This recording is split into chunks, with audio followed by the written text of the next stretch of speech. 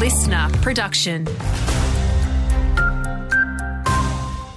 Hey there, Paige Busher with your local briefing. Calls continue for birthing services to return to Carnarvon. The service was cut in February 2022 due to a lack of staff, forcing 186 families to travel hundreds of kilometres to access care.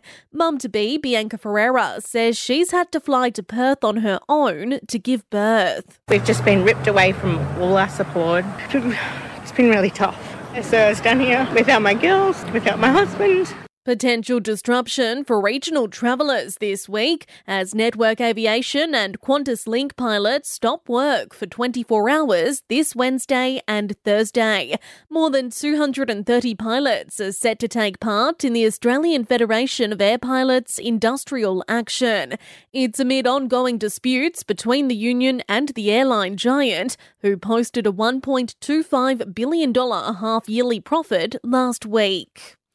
More than 70% of West Aussies oppose the live sheep export trade. That's according to the RSPCA, who are urging the federal government to confirm a date of the planned ban. Its Chief Science Officer, Dr. Susie Fowler, says she wants to see a phase-out date within 3 years of legislation passing. So we're calling on the government to follow through on their commitment to phase out the live sheep export trade and to announce an end date.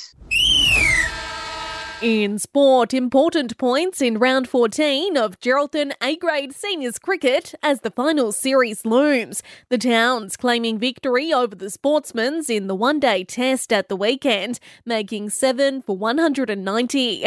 The Wanderers followed winning ways, defeating Chapman Valley Northampton. Want more local news? Get free breaking news about our community. Download the Listener app, search for your area and subscribe now.